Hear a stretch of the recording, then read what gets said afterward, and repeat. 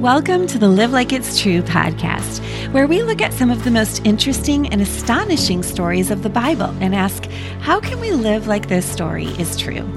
I'm your host, Shannon Popkin. I'm an author, a speaker, and a Bible teacher. And here on the podcast, I'm inviting you to drink deeply of the true story of the Bible and live like it's true. I'm so excited to tell you about my 2 new books launching this spring. And here on the podcast, I'll be hosting 2 series in correlation with each of these books. So first, we'll do the Sarah series, and we'll look at the life of Sarah in Genesis 12 through 21, which is the topic of my brand new Bible study, Shaped by God's Promises, Lessons from Sarah on Fear and Faith.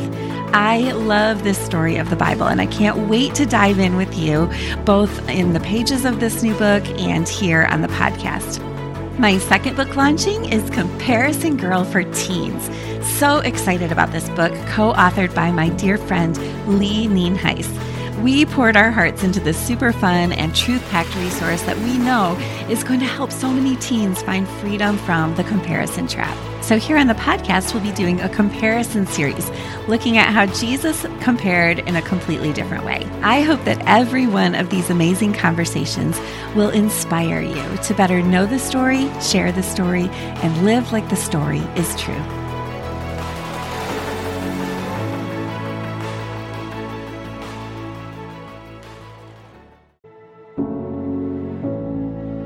What are you thirsty for today? I don't mean like a pumpkin spice latte or a Diet Coke. What is your heart thirsty for? Is there a habit or a person or a behavior that you've returned to repeatedly, like a well that you might dip your bucket into, and yet are you always coming up dry?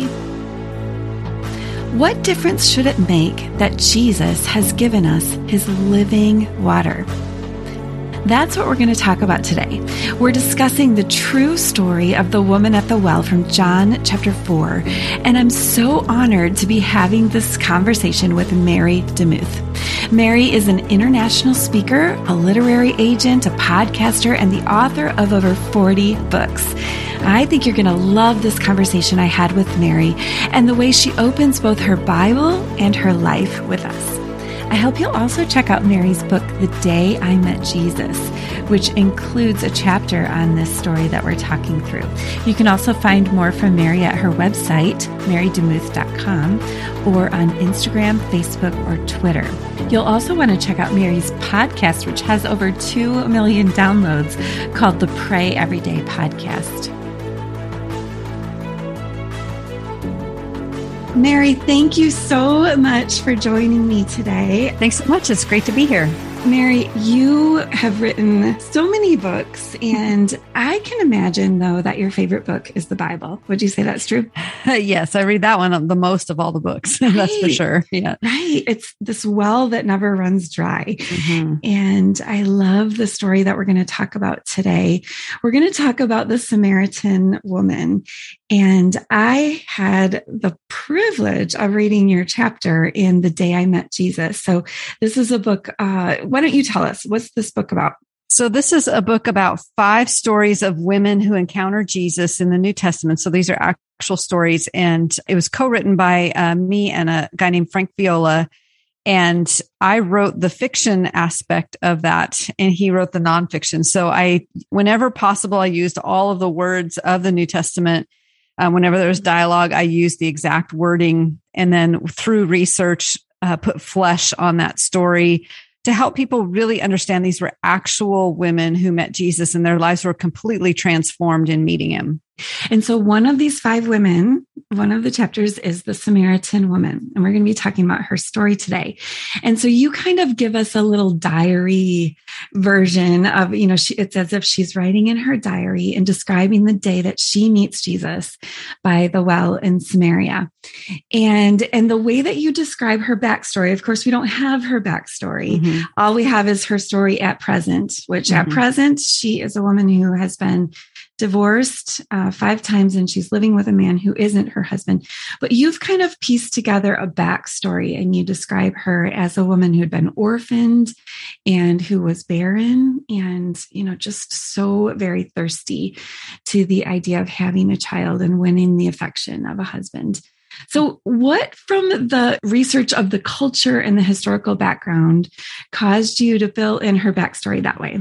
Yeah, the thing that I've always been perplexed by is that she had been divorced so many times, and that Jesus didn't really condemn her for the divorces. Like, it wasn't like, you sinful woman, you've had all these divorces. Because in that culture, you could be divorced with a certificate if your husband didn't like you or had any sort of reason. But the primary reason that a lot of that women were passed over in marriage or divorced is they could not produce an offspring. And so if you battled infertility, it would make a lot of sense if you were an infertile woman that you would be married several times, each time hoping, well, perhaps it's not me, maybe it's my partner, and maybe with this husband, I will be able to produce an offspring. And when one does not come, it's very likely that she would be offered a certificate of divorce, and then would still in that culture need to find a way to make a living. And the only way that you would be supported, especially if you didn't have family, would be to have a husband. Well, that happened for 5 times. And then I think what could have happened, again, all speculation, and I don't say this is in the Word of God, but that she maybe had to become a mistress in order just to have food on the table and be able to survive in that culture. And so instead of looking at her as this like sinful, horrible lady, I think we've misunderstood her. Yeah. And I think she's actually quite amazing. And Jesus is very sweet with her. So anyway, that was my thought behind all of that. Oh, I love it. I love the compassionate look at her story. And because that's really what we see in Jesus. I mean, he does call out, well, I'm getting ahead of myself. So, so let's go ahead and dive into her story. And Mary, I'll have you could you just read, we're reading from the New Living Translation today. And because this story it's actually really long and it's pretty involved, let's chunk it up a little bit. It's a story about a misunderstood identity and a revelation of an identity here. And we're not going to get it all at once. We're going to get it in little chunks as Jesus reveals himself to this woman. So let's go ahead and have you read maybe verses 1-8. Great. Jesus knew the Pharisees had heard that he was baptizing and making more disciples than John, though Jesus himself didn't baptize them, his disciples did. So he left Judea and returned to Galilee. He had to go through Samaria on the way. Eventually, he came to the Samaritan village of Sychar, near the field that Jacob gave to his son Joseph. Jacob's well was there, and Jesus, tired from the long walk, sat wearily beside the well about noontime. Soon a Samaritan woman came to draw water, and Jesus said to her, "Please give me a drink." He was alone at the time because his disciples had gone into the village to buy some food. Okay. So there's a well, and Jesus is sitting at the well and apparently thirsty. And his opening line is, "Please give me a drink." So why is this surprising, Mary? Why is this shocking? Shocking because, first of all, Samaritan, hated by the Israelites. Second of all, woman, shouldn't be talked to. And third of all, and we've heard this from lots of scholars throughout the years, because she's coming at this particular time, she probably has some sort of story, or she's not liked by her villagers, or she's just trying to stay alone because she's tired of having ill treatment. She's not coming at a normal time of day. And so we have the scene of Jesus, who himself is clean. He's in an unclean village. He's asking an unclean woman to basically give him a drink, which would cause that drink to be unclean, but he doesn't care. And so that's pretty amazing. If you think about all those things against her and the situation, the last thing that a normal Jewish man would do would be to do any of those things. So he's violated all the norms of his society by asking for a drink. It sounds kind of rude, like, give me a drink, but it's not. It's actually an invitation to a conversation. Wow. And yet, so there's this backstory of hostility and prejudice between these two groups of people. The Samaritans, they called them the half-breeds, so they were half Jewish, and we could go back and look at how, that story, but just we need to note that there is huge hostility between these two groups of people. There's racism and prejudice, and they don't talk to each other. And I mean, just like you mentioned, a man in that culture would not talk. They wouldn't even talk to their own wife in public. A rabbi would not talk to his own wife in public. So the fact that he just sets all of that aside, and, especially I think the prejudice, I heard somebody talking about how racism in the South, how there would be different drinking fountains there was a sign that said coloreds. This is where you drink. And, here's where the white people drink, which is appalling and, shocking, but it's it's not that long ago. My mom remembers visiting her relatives in the South and seeing these things. Like, she remembers walking on the sidewalk and having some Black young men step aside to let her and her cousins walk through. And she was like, why they do that? I don't understand. And so this was not so distant in our history to have these different drinking fountains. And it'd be like a white person saying, can I drink from your drinking fountain?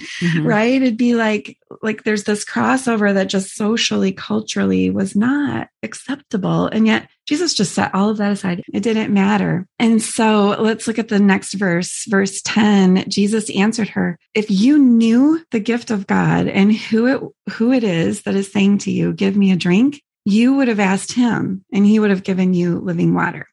Jesus says, can you give me a drink? She's like, Jews and Samaritans, why in the world are you asking me for a drink? And Jesus says, if you knew the gift of God, if you knew who I was, who you were talking to, and if I were going to finish that sentence, Mary, I don't think I would finish it the way that Jesus did. I think I would say, if you knew the gift of God and if you knew who you were talking to, you would have maybe offered to wash his feet too, or offered to feed. In the story of Rebecca, she says, yeah, I'll give you a drink and I'll feed your camels too. I'll water your camels too. Something like to put her in her place. Like you don't know who you're talking to, woman. But instead, Jesus says, if you knew it was me, you would have asked me for water. And then he calls it living water. What's he getting at here? Well, we're here at one of Jacob's wells. And so this is a very historic site and a very historic place for the nation of Israel. And in those nomadic times, the only way that you could survive if you weren't by a river is to have a well. And so a well symbolized life for a village and for a people. It's interesting. The phraseology in the NLT says, if you only knew the gift God has for you. And I think that's a very interesting distinction, that he's saying, I have something for you.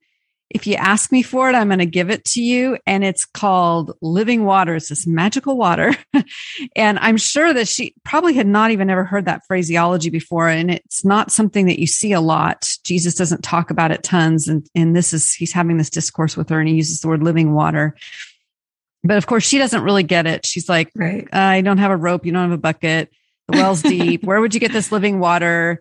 And then she says in verse 12, besides, do you think you're greater than our ancestor Jacob, who gave us this well? How can you offer better water than he and his sons and his animals enjoyed? In other words, this is the same old well. It's the same old water. How can you possibly give water is water? How can you give something that's different than what we've already enjoyed here? That's really interesting. So in a sense, she's calling attention to their similarities. Like you say you're Jew, we're Samaritans. She's kind of putting them at the same drinking fountain, right? She's getting rid of the distinction. And she's saying, like, are you better than him? And of course the answer is yes, right? This is the Messiah that we're talking about, but she just does not get it yet, right? And then go ahead and read verse 14 too.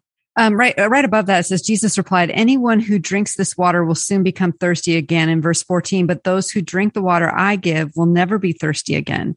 It becomes a fresh, bubbling spring within them, giving them eternal life. So now he's talking about a whole nother level of water. And basically he's speaking of salvation here. And we have there's a lot of salvation imagery in the idea of water. You've got John the Baptist baptizing for the forgiveness of sins and for a new regeneration. And so Jesus is kind of hinting back to that and maybe looking forward to, and there will be baptism, believers' baptism after the resurrection of Christ. But he's talking about that which sustains you eternally, not that which sustains you physically. And he's elevating their conversation from the rudimentary elements of life to the eternal elements of the kingdom. Which Jesus is prone to do, right? Yes, he's always has a couple different layered messages with a message that he has, and they're always kingdom messages underneath. But I think it's surprising he doesn't take the bait. We're not going to get into this whole Jews. She keeps wanting to kind of pull them back into that. Like, let's talk this Jew Samaritan thing. And he's like, no, we're going to set that aside. And we're going to talk about this living water that's for everyone, this life-giving water. So if you have a well, that means you're taking a bucket and dipping it down into a hole and drawing the water up. If you have a spring, that's underwater too, but that's bubbling up with no effort. And then if the spring is inside of you, that's no bucket, no effort, and that's no thirst. Like that is this really appealing image of, wait, I don't have to come back to this well.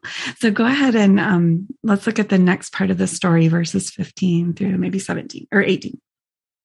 So she says, please, sir, the woman said, give me this water, then I'll never be thirsty again, and I won't have to come here to get water. She's still in the elemental thing. So then Jesus finally shifts it. He says in verse 16, go and get your husband, Jesus told her. I don't have a husband, the woman replied. Jesus said, you're right. You don't have a husband, for you've had 5 husbands, and you aren't even married to the man you're living with now. You certainly spoke the truth.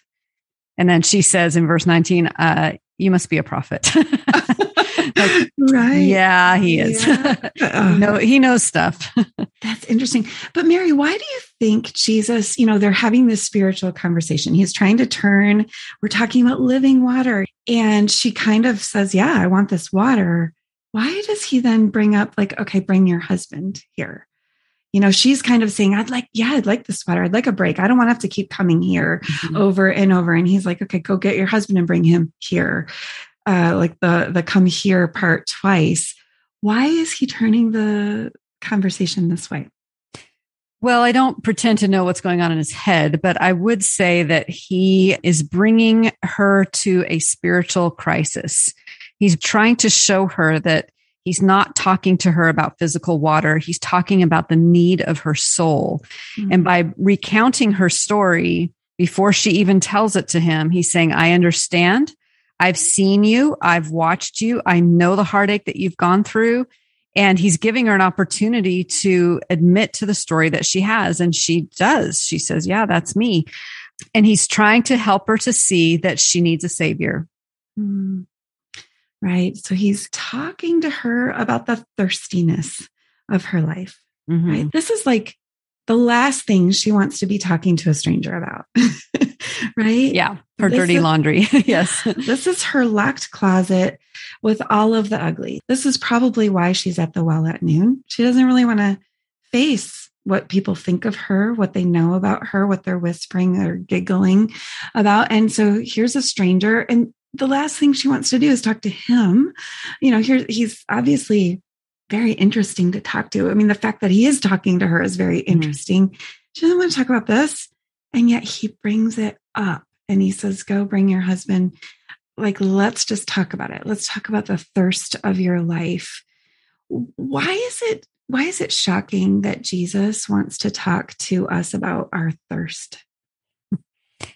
Well, I think in this world that we live in today, especially in the US, where most of our desires are satisfied, we need someone to ask us these questions, because we can run to any other idol, fill our hearts up with that idol until we recognize our actual need. And so Jesus is basically helping her see, you have an actual need here. Your need is for salvation. Your need is for understanding. Your need is to know that God sees you and loves you and wants to deliver you. But we don't get to that point until we recognize our own stories and our own desperation before a holy God. And so Jesus asks us those questions too. He says, go grab your husband, go grab your, your opioids you're addicted to, go grab your, whatever it is that's grabbing onto you, go grab those. And now we'll have a conversation because you've been filling yourself up with men or thinking that your provision has to only come from you, but that's actually not your provision.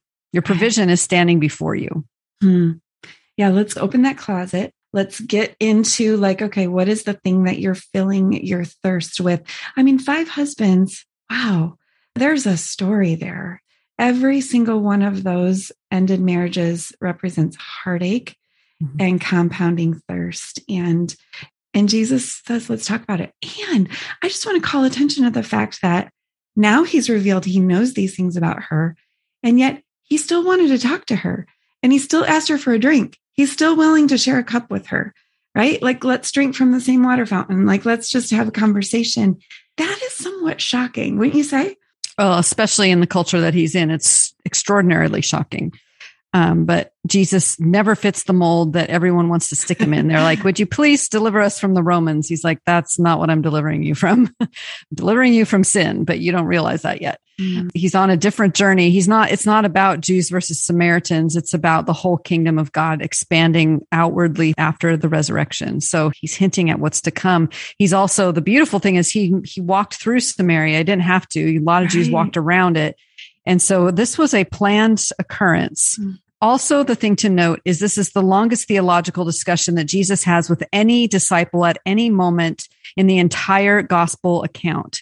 And so if you want to have the longest conversation with someone, you think it'd be with like Peter or John or James or somebody like that. But it's with this woman, the Samaritan woman at the well. And they have a theological discussion, which I think is profound and beautiful as well. I do too. I love it that he chose to reveal himself. Well, we're going to get there in a moment. I love the fact that he wants to have a conversation with this woman, and he's unconcerned about the fact that she's got a past, that she could potentially make someone else unclean with her living situation, right? Jesus is not someone who's contaminated by our sin. He's the one who comes and gives us a way to be cleansed from our sin. Mary, talk to us a little bit about how our background and our story can create this insatiable thirst. You talk a lot about sexual abuse and how somebody's backstory can really play into the thirstiness of their life. Yeah, I talk about that a lot when I speak. And one of the things that I say is an untold story never heals. It's very important to let your story out to a safe person to begin that healing journey. But for me and my own story, not only the abuse and the neglect, but having several different fathers and the death of my biological father also left within me a huge father wound. And so when I came to Christ at 15, it wasn't because of this great, like, oh, I know I'm a sinner and I need saving. Although, of course, I know that. But my primary need was I need a dad. I am a fatherless girl who has been abandoned far too many times. And here's something that's real and tangible. And my thirst was as thirsty as it could possibly be. And so once I started drinking, I was like, okay, I found it.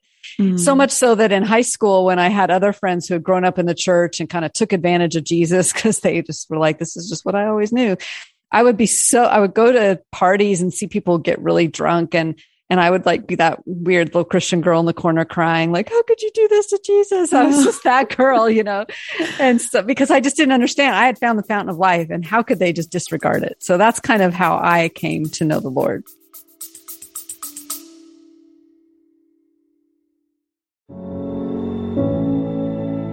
God's promises are like a set of parentheses. The first one is when he makes the promise. The second one is when he keeps it. And you never have one without the other. But often there's this long stretch between the two, much longer than we first imagined, right? That's what we see in Sarah's story found in Genesis 12 through 21. God promised a son, but in this wide stretch between the parentheses, she wondered, would God keep his promises? Could he? I'm Shannon Popkin, inviting you to come find the answer to those questions, both for Sarah and yourself, in my brand new 6-week Bible study titled Shaped by God's Promises, Lessons from Sarah on Fear and Faith. Find out how you too can be shaped by God's promises in the waiting.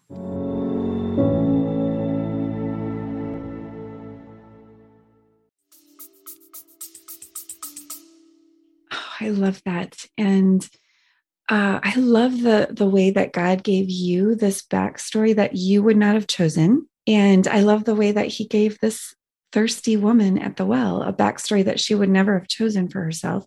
And yet it, in some ways, do you think it opened your eyes or made you more sensitive to the Messiah that was reaching out to all of us? Yeah, I see my story as the fertile ground for the need that I had to reach heavenward. Had I had a really easy upbringing, I don't know if I would have had the same need for Jesus as I did as a young teen, a suicidal young teen. So I'm glad. I mean, that's no one wants to have that story. It's a very hard story to heal from, particularly, but it caused me to jump into the arms of Christ. So I'm grateful. Absolutely. All right. So let's look again at, Jesus brings up the husbands and says, bring them back here. And like you mentioned earlier, she don't want to talk about it. She's like, sir, I perceive that you are a prophet. So she changes the subject. We've got a lot of changing the subject here. This is not a conversation that just follows a normal discourse. So go ahead and read the next verses and tell us what's the surprise here. So as I mentioned, she said, I think you're a prophet. And then in verse 20, she said, so tell me, why is it that you Jews insist that Jerusalem is the only place of worship, while we Samaritans claim it is here at Mount Gerizim, where our ancestors worship? Jesus replied, believe me, dear woman, the time is coming when it will no longer matter whether you worship the Father on this mountain or in Jerusalem. You Samaritans know very little about the one you worship, while we Jews know all about him, for salvation comes through the Jews. But the time is coming, indeed, it's here now, when true worshipers will worship the Father in spirit and in truth. The Father is looking for those who will worship him that way. For God is spirit, so that those who worship him must worship him in spirit and in truth. So she then says, I know the Messiah is coming, the one who is called the Christ. When he comes, he will explain everything to us. And Jesus says, he told her, I am the Messiah. Or he, in other translations, who is speaking to you is he. So, which is a little more awkward translation, but yes. I am. He just simply says, "I'm the Messiah." You're speaking to the Messiah. You're talking to him, right? Wow. So let's back up. She wants to change the subject to worship, and I think it's interesting. Jesus doesn't change the subject back to the husbands. Why does he let that go? Why does he just go with it? What do you think? Well, there's nothing that she can do to change the past. And at this point, he is more interested in teaching her that salvation doesn't come from being on a mountain. Salvation comes from being connected to him in spirit, and then he's hinting at the Holy Spirit to come. And so her issue, just like anybody's issue, is not necessarily the things at hand or the things you think are the issue. The issue is the heart. The issue is, where is your heart? And if you get that heart correct, then from that point on, all the good fruit is going to come from that good heart. So Jesus says a good tree produces good fruit. And if that tree does not have a good heart, it's not going to produce good fruit. So you could do all sorts of like behavioral modification to try to change your fruit and all of that. But the truth is, it flows from the inside out. So he is talking about what's going on in her heart. And he's talking about that living water coming up from inside of her, which will then emit the fruit that comes. That's mixing a lot of metaphors, but that's how I see it. Yeah, no, that's beautiful. And I think, is it James who puts those metaphors right side by side? The mouth that speaks is like a well, a freshwater well, and then the fruit on the tree, And so I think, like Jesus is calling her back to the source. Like the source, I love it that you said she cannot change her past, but he can change everything about her story. I love how you use the word restoring. He can restory her life, and it can happen right here and right now. And in your fictional retelling of her story in The Day I Met Jesus, you called attention to this little line that he is seeking worshipers. What do you think? That is just so compelling. How do you think she heard that? Well, I think as a Samaritan, she had been dismissed in basically saying, you're not worshiping him right. or you're doing it incorrectly. And yet he's saying, I'm just seeking worshipers. It's not on this mountain. It's not on that mountain. I am seeking people who worship the Father. And because that's what he did. He worshiped the Father, and his life was a living sacrifice to the Father. And so he's basically calling her to that kind of discipleship of worshiping the Father. You don't have to go to a physical place to do that. You can do it right here at this well.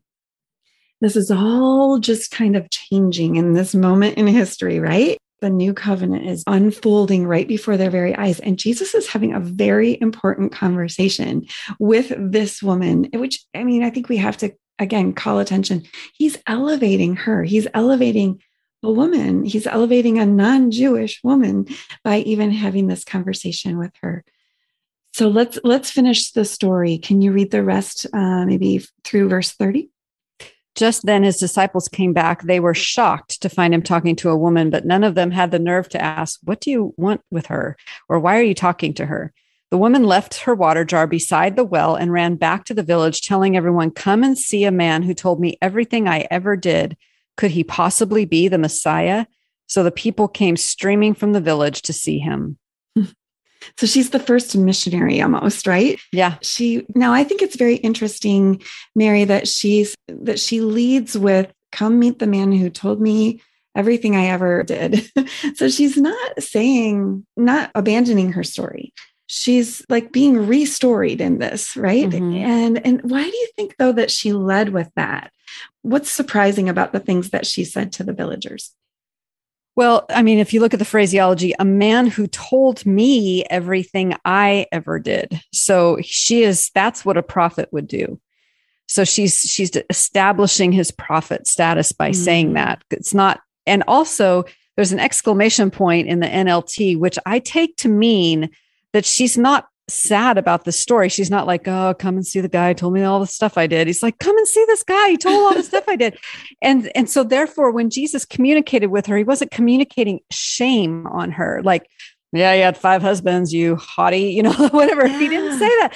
And she's like so excited to say this story. And so he must have conveyed it in a positive way or in a non-threatening or non-shame-based way. Oh, I love that. Thank you for calling our attention to that exclamation point. It's an important one. So what a beautiful story about a woman who finds her thirsty resting place in Jesus and finds this spring. I mean, the change is like immediate. It is instant. Did you experience that with your transformation story, Mary? Was it like this instantaneous quenched thirst? Oh, yeah. Yeah, I went from, in fact, it was very quickly after that I tried to proselytize my mom and tried to win her into the kingdom. Of course, it didn't go well, but I tried very hard. I was definitely her. I was like running out to my village and saying, come see a man who told me everything I ever did. And so, yeah, so she goes from hiding under the banner of noonday sun where no one goes and gets water, not wanting to hang out with anyone in her village, ashamed, tired, broken, to running back to the very village who probably shunned her, saying, come and see, and see. Could he be the Messiah? And of course, in that implication of asking of that question, I'm sure ringing in her mind is, I am the Messiah. And she's just, it's such big news that she can't say, come see the Messiah, but she's like, could it be the Messiah? Which I think is really interesting too. That's so beautiful. Let's talk about how we could live like this story is actually true. It's a true story. We think that perhaps I think you mentioned this in your book, that maybe John interviewed this woman, when he returned to her village after Jesus had died and risen. Somehow John. Well, the story's in there. Her story is told. So she must have told it, or he must have asked. Right. Yeah. So this is a 2-person conversation, and yet John knows about it now. And so there's been some sort of interview that's taken place. And so this is a true recounting of a true story. What would we do if we lived as though this story weren't true? Let's start with that question. Like, what if we lived as though it wasn't true, that Jesus already knows our story before we tell it? Or if it wasn't true that Jesus welcomes the conversation with us? What would it look like to live as though this is just a fictional story? Well, at that point, then there would be no need for God. I remember talking to someone who said they were an atheist. And I said, well, then what happens when you die? Like, what's the point of all this life that you have? Well, that's it. I die, I'm annihilated, and that's the end. And I just thought, wow, that's super sad, first of all. But if we don't believe it, then we're missing out on the accessibility of the Savior. Because in this particular story, he is exceptionally accessible. Mm-hmm. He crosses racial and any other barriers to go to someone who is outcasted in order to bring her in. And then she becomes his missionary. And we learn later that there are people in that village through scholarship and other parts of scripture that people did come to Christ because of her. So, I mean, this is pretty profound. The truth is, Jesus does know our stories. The truth is, he does cross all the lines to get to us. The truth is, we have to do something with when he tells us, I am the Messiah. We have to do something with that. We can't just say, okay, yeah, you are. But we have to be transformed by that message. I think there's a lot of people out there attending church even who have a scent. They believe, but they've never had any transformation. They have not bent the knee. They have not surrendered to Jesus. They have just had intellectual assent to who he is. That's a whole different thing than getting on your knees and surrendering your life to Jesus. Two different things. Absolutely. So how do we live like it is true? How do we live so we can have this living water bubbling up inside of us? You know, I think part of it is to place ourselves in that story and just find ourselves alone at a well, bereft of friends, broken by life, and watching Jesus approach us, someone who feels outcasted, and have that conversation with him and ask him for the living water. And I think the other thing we need to remember is to drop our water pot, because this was the thing that symbolized her toil. It symbolized how she was going to be fulfilled and filled. It was her economics. And she dropped it because she had just met living water. She let go of the crutch that she had and she went, and she followed Jesus. And so we need to let go of the crutches that we have that we think will make our lives happy or fulfilling. Even our economics, drop it, let it break on the ground and walk away. That's beautiful. Yeah, we didn't really call attention to that part. When she went to, the disciples come and, the conversation's over and she goes back to the village and just leaves that water jar behind. And, this thirsty, continually coming to the well, she just leaves it behind because she has something different. What about the part, how can we live like it's true that Jesus says the equivalent of go get your husband? Go get the guy you're having the affair with, go get your partner, go get your, your credit card statements, your stash of alcohol, go get whatever it is, that thirsty thing that you can't let go of. And let's talk about it. How can we live like it's true that Jesus wants to have these conversations? Well, I think we need to remember he knows everything. And so we can't pull the wool over his eyes and be like, oh, I'm going to keep this little part of me secret from Jesus. It's not true. He knows it all. Prayer is not just admitting things that he already knows. Prayer is conversation about your life and things that you can talk about that he obviously does know. So let's do something about it. Let's talk about it instead of pretending it doesn't exist or trying to hide it from someone who you can't hide it from. Yes. And let's have the conversation and let's get you this water because God is seeking worshipers and you are not excluded from that invitation. He wants a worshiper in you and he wants to fill your life with this eternal water that is bubbling up and quenching your thirst. Any closing thoughts, Mary? Anything you want to leave us with? I love reading the story and I keep coming back to it because it's very profound. So I would encourage listeners to just read it every day for a week and just see what God teaches you, because there's so many layers to this conversation. It's beautiful and it'll be life-changing for you. Thank you, Mary. Can I just remind you that each of these stories from the Bible is absolutely true. Rather than giving us a list of facts to memorize about himself, God gave us a book filled with stories. And each one helps us to know him and to understand this overarching story that we are all in. So I hope that you'll take some time looking at this story in your Bible. To help you study, I've put together my free Live Like It's True workbook, which includes my false narratives watch list, my story elements bookmark, and more. Live Like It's True is part of the Resound Podcast Network. For more gospel-centered resources, visit resoundmedia.cc. We've got that link for you, along with links to any of the other resources that we've mentioned in the show notes. Thanks so much for joining me, and now it's time to go live like it's true.